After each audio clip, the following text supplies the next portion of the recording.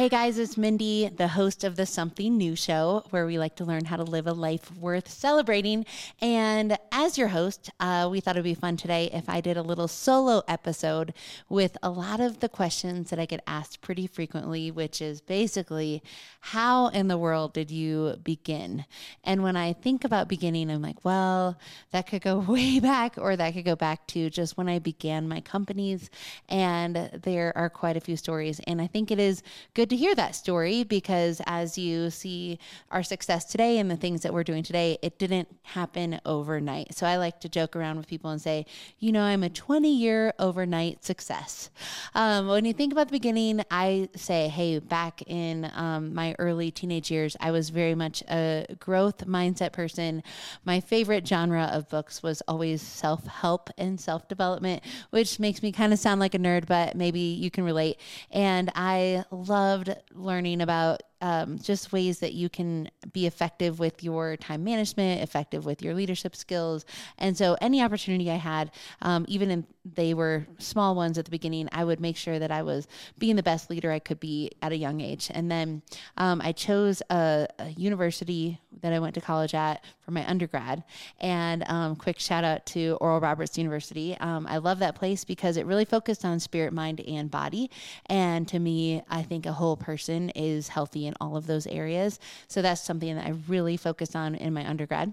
I graduated with a communications degree, wanting to be an entrepreneur, but not knowing what it was quite yet that I would start. So as any college student would, and their parents saying you're off the payroll, I had to find a job pretty quickly. And I found a job teaching right after college. I taught high school Spanish and high school ESL. And then I also taught piano lessons after school and worked at the YMCA so I could get a free gym membership. So I was putting it all together for a really scrappy lifestyle at that time. And I enjoyed teaching. I did. So much so that I even got my master's degree in education because I was passionate about teaching. However, what never truly died in my big picture dream was being an entrepreneur and owning a business. So I'm sure, like many of you, you thought, oh, what could I do? What can I bring to this world to be an entrepreneur? And I thought, could I open a coffee shop? Could I do this? Could I do that? And nothing was really flowing. So fast forward to grad school when I got engaged. And when I got engaged, I was really excited about marrying my best friend, who I'm still married to today after 18 years. And I went shopping for a wedding dress. I'm sure many of you have gone shopping for a wedding dress or gone with a friend to shop for their wedding dress. And what I learned when I went to that experience was, in my area in Colorado at that time, which was like 20 years ago, there were very few shops. Okay, first of all. Second of all, the shops that were open were kind of old and run down with like dingy carpet and like gross, but the people were very friendly. And then I was like, I just can't imagine buying my wedding dress in this store because it just felt really old and kind of gross. So then I went up to Denver and I was like, oh, this is a cool option. There's some prettier stores in Denver.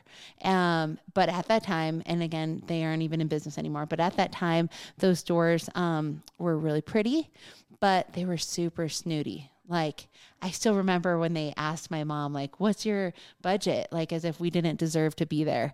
And that didn't go over well. So I just remember that being such an awful experience. And I was like, well, it wasn't just about budget. I remember not even feeling good in the dresses. Like, I was probably a size 10, 12 at the time. And it was like ultimate body shaming going on in those dressing rooms. Like, oh, these are not going to fit you. And I was like, wow, this is so crazy to me that the prettiest stores and the prettiest places are so snooty, but then the like ugly rundown stores are the friendly ones. And I was like, why can't it be both? And so, continued on with my engagement season and decided not to purchase a dress in Colorado from either of these people or stores. And I went back to Tulsa, Oklahoma, where I went to college, and got my wedding dress from the same little boutique that my best friend had gotten her dress from, and had a great experience. And the owner looked at me and said, why don't you do this? And it was one of those like life altering moments. Like one simple question that somebody asked me made me actually think like I could do this. She's like, you've been wanting to start a business. There's definitely a need in your area. If there's a problem and you had to come all the way to Oklahoma from Colorado to get your wedding dress, why don't you just fix it? And I was like, oh, I think I actually could. So then I went home, of course, with this like, just ordered my wedding dress, a couple of months to my wedding. And I'm like, very much wedding planning, about to graduate from grad school, just a few things going on. And I say to my fiance, I think I have the business idea. He's like, okay, can we just get through the wedding? I was like, yeah, but here's my idea. And I realized some personal strengths that I had are, one, celebrating people. It's a common thread. I've always wanted to make my friends feel special on their birthdays or recognize somebody for when they did a job well done. Just overall, the theme of celebration. The second thing I noticed about myself is that I'm really good at mentoring and developing others. So I was like, oh, I could have a team one day. I could see it. The third thing is I always loved weddings and fashion and making people feel beautiful. I love to do hair and put outfits together that look really cute. And I just had a bent towards that. And I was like, oh my goodness, I actually think this might check all the boxes off of skill sets that I was born with, skill sets that I developed, passions that I have, and a need in the marketplace. So I'm going to say those again: skill sets that I have, skill sets that I developed, passions that I have, and then needs in the marketplace. And when you have those ingredients all come together, it is like setting up a fire. Like you think of the perfect little bonfire on a night, like you need all of the ingredients. You can't have fire with just the match. You have to have, the wood to keep it burning and the little perimeter to make sure it's maintained. And you have to have some kindle things to keep it going. And I'm not even a fire person, but I know you need all these things to make it work. And so I just think that if you have in your heart those things where there's a need in the marketplace plus all those other skills and passion, when you put it together, it's like starting a fire. And so my husband, now at the time was my fiance, was like, okay, I love your ideas. And I have a lot of them all the time. But he's like, let's just get through our wedding. And then our wedding was in August. He was like, and then I'd like you to make a business plan, because he's very responsible. So at the time we had no money. We were both teachers. I went to Barnes and Noble, and I don't know if any of you did this. I actually feel really guilty about it now, but I would use Barnes and Noble like a library, where I would take the business plan book over to the coffee table and buy the $3 coffee, but I would sit there for 8 hours on a Saturday and I would read about making a business plan. I'd work on my laptop and then I'd put the book back because I couldn't afford to buy it, and I would keep going, like come back next Saturday and the next Saturday. And so all through the fall as a newlywed, I spent every minute thinking about how would this really work. So I did a SWOT analysis of, my marketplace in my city and what were the needs in the area and what would I name it? How would I start? And I remember just literally knowing nothing. This is pre-Facebook, pre-marketing. I mean, the only marketing we did at that time was put your listing in the yellow pages. I mean, there's going to be people listening to this right now that don't even know what the yellow pages are. But really, that's where we started. I got a tiny 900 square foot lease for $1,200 a month. And that was so scary because I was like, and it was just $1,200 for the first 3 months. And then it bumped up to $1,800 a month. And I was like, I'll have no sales. So my husband's like, well, what's your plan? I like your business plan, but how are you going to get the money? So I was like, okay, well, I'm going to go to banks. So I went to banks, and this was in the fall of 2007, right before the market crash of 2008. And I was told no several times, but they did appreciate my thorough research. They appreciated my business plan. And finally, there was a bank that said, we'll give you a home equity loan, a home equity line of credit on the equity that you have in your house. So mind you, our little house was not anything special, but we did have some equity in it because we put a down payment on it, and it had grown in value in just a little bit of time that we had it. So we took out a loan of $100,000. And I still cringe when I think about that. I'm like, I had no business at 27 years old committing to $100,000, but I knew my concept would work because I had all the ingredients of a fire. And I was like, we're going to make this work. So I didn't have employees. I spent, I think about 10,000 of that on my build out. So you can imagine how skimpy my build out was, because my husband and I, who are not handy and probably our biggest arguments of our life to this day, are still from building out that 900 square foot space.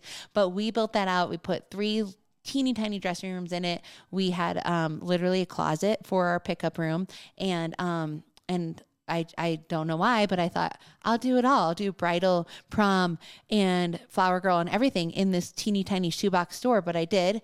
And that was a bad decision. Just start with one kind of product to test the market. I should have just done bridal, but that's okay. I just tried it all. And I worked with customers every single day that we were open. I was open 7 days, and that was also brutal because I didn't know when people would want to come in. So I wanted to answer the phone. I was like, I'm going to always answer the phone. And then I decided to try some bridal shows because yellow pages only bring in so much. So I started to get in front of my customers, and those were brides, and I would just connect with them, really tell them, I promise I'm going to take care of them. How can I help you? And so that was pretty cool when I remember that first month getting a bride or 2 brides or 3 brides, and just the steady process of taking care of each and every single customer and making sure they had the best experience. I believed that it would turn into a referral base that could far surpass any sort of advertising plan. So eventually it got to the point where I would have 2 brides at a time on a Saturday. So let's just back up. I mean, it was like 1 bride came in the whole week, right? 7 days. And I'm like trying hard. I even thought about ways that I could go to other things that brides do before they find their dress. So think about where your customer's at. I was like, oh, they sometimes book venues. So when I'd have a Tuesday morning and I was like, nobody's going to even call, I would go out to venues and I would try to meet them and say, hey, I'm new. I just started this little thing. This is my idea. And I start to build relationship with venues. And that also was a great little referral at the beginning. But then when I got to, I have 2 brides at a time, what am I going to do? I didn't have the ability to hire people. So I actually hired, but not for pay, my mom. I said, hey, could you come out just for a little bit to help me out? So you could do a bride and I could do a bride, and let's see if this works. And so again, traction was everything, just great taking care of people and building that business. And I think those were my 2 most powerful ways to start and to build, was to, I solved the problem of having a beautiful space with friendly service. I solved that problem. I also solved the problem of having all the sizes. So we still to this day have a size run of 4 to 32 in our store. So we can always say to a bride, we have your size, which really matters to me. So I solved problems, right? Met a need in my marketplace, but I was extra caring because I was using my skill sets and my passion to serve these brides, and they loved it. And I still think we have super fans from those days, 16 years ago, 18 years ago. I mean, it's just amazing. And I would say to you, I didn't hire someone until I absolutely had to. So a lot of people say, how do I know when I need to hire someone? I'm like, okay, well, are you fully booked where you've extended your workload and you are with a client like every single day, all day long, at all of the week, all of your opening hours? And if you are with a client all of those times, then you need to hire a second person so you can do 2 clients at a time. But you don't need to do that if you're still available. Why hire a second person? You need to hustle and do all of the work as long as you can. Because what you're doing is you're probably, like me, having some debt at the beginning. So I was very fierce about paying off that debt as fast as I could. And most businesses take about 5 years to pay off their initial loan to start. And I'm proud to say we've paid it off in 3. And then we also broke our lease and expanded to a 3,000 square foot store within 3 years of our business. So we had signed a 5-year lease, and that was like a big goal, was to be able to expand at 5. Well, we were able to expand at 3 years. So that's exciting. But again, I would just start with very little payroll. Like after my mom, when I could afford to hire someone, they just started with Saturdays only, because those are the only days that 2 people needed to come at a time. There's so much sacrifice at the beginning. I think about those days and I never want to do them again, but it was where I was doing alterations after hours. I was doing the hems and sewing and bra cups and steaming and everything. And again, getting 0 paycheck, because all I was doing was paying off my loan. So I was doing all of that. I was doing all the cleaning because I couldn't afford a cleaning lady in the store.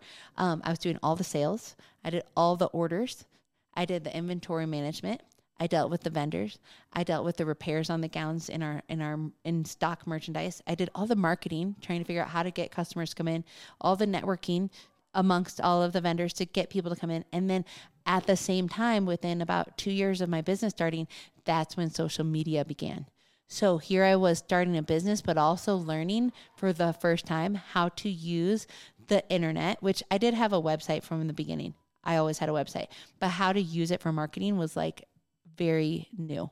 So I was like, wow, you could really leverage this for leads. And so we started to build that. And I mean, that was crazy. And you get a lot of advice at the beginning. You get a lot of advice from different people that own businesses. But what I've learned is it's best to get advice from people that have already gone before you in that same industry and that are today living out those same success stories that you hope to have in 15 years from now or in 20 years from now. So don't just listen to general business advice, which is always good, but listen to advice that's specific to your industry from people that have like actually won at the game. Like they've figured it out. And so I'm proud to say, like, I'm literally sitting here in my store today of a building that we own, is nearly 20,000 square feet. We rent out half of it to other tenants. We have our bridal shop in the other half. We have a staff of about 20 people that all make a very, good living for what they do. I don't feel stressed about, if we're going to have a good month or not a good month. Everybody's super dialed in. So I always know if we're going to have a good month because I figured out how to dial in those rewards for my team members to make sure this is a success. But again, it was a 20-year overnight success. So it was many, many years, you guys, of my husband and I working bridal shows. I can still picture the mannequins that were loading up in the car and trying to meet all the wedding industry people in town, going to everything networking wise. My first son was born still while I had that first shop, that 900 square foot. And I still remember not having the money to buy like a little extra saucer thing or anything to put him in or a little carrier thing. His car seat, but that was it because we were still living off that loan and I wasn't getting paid and my husband was a teacher. So imagine that. So we were, I was selling dresses during the day while he was teaching and I had my little boy and I was like, okay. So I would wad up the veils. I would roll them up and I would set him in the veils just so he had a place to sit while I'd try to sell some dresses. I mean, you do what you have to do. So when I think of people that are successful, I think they're usually the people that have the most gritty approach to how they can make it work. And they use the least amount of resources possible so that there is a profit margin at the end. So we're very mindful about our cost. We never waste anything. There's never people just standing around. Like there's always something to be done or a phone call to be made because there's so much business out there. And I think when you really add value to someone's life, whatever your business calling is, whatever your entrepreneurship is, or you have this business idea, the first question I want you to ask yourself is, does it add value to them? And is my skill set and passion something that is a need in the world today? And if it is, I don't think you'll ever be out of work.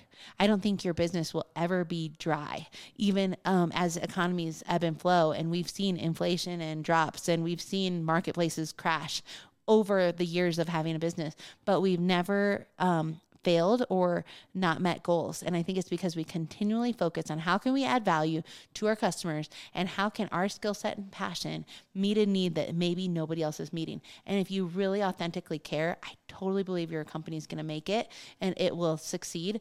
But make sure it's something that there's enough people that need it and there's nobody else doing it as good as you can do it. I think that kind of tells you a little bit of my story today and a little bit about some of those obstacles I've had to overcome and why in the world did I start a bridal shop. But I want to just tell you, I'm living in a season right now that is probably one of the funnest. It's still scary. It's still like people say, oh, when do you stop worrying about meeting sales goals? Or when do you stop worrying about if you're going to make it? I was like, never. I still worry about it. There's just more zeros at the end of my problems now, but we still, think about all those things. And I don't think you've ever made it where you're like, oh, I never worry about it. Cause we're constantly taking risks and putting all of our chips on the table.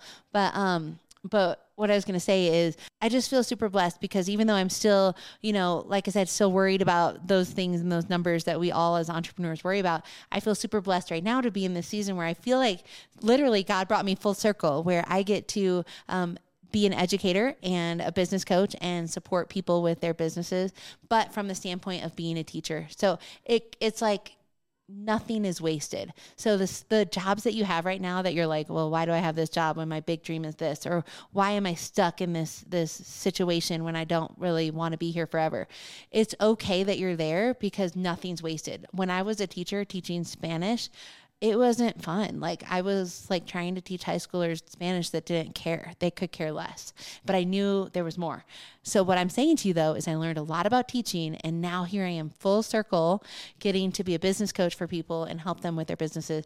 But I am using the skill sets that I learned early on as a teacher. So like I said, it's a really cool thing when you see your life kind of like have those collides where nothing's wasted and it's all for a purpose. So I wish you guys good luck in your businesses as you have these ideas, and don't think of right now as a forever season. It's just the next step to the next thing. And I really believe you can do it. Thanks for tuning in today on the Something New Show. If you like this, please subscribe, click the link below that you liked it, and then share with your friends. We really appreciate it. We'll see you next time. Thanks for listening. Be sure to subscribe to the show, rate, review, and share with a friend. Also, follow the Something New Show on Instagram and Facebook. If you want a fuller experience, watch the show on YouTube to help you create a life worth celebrating.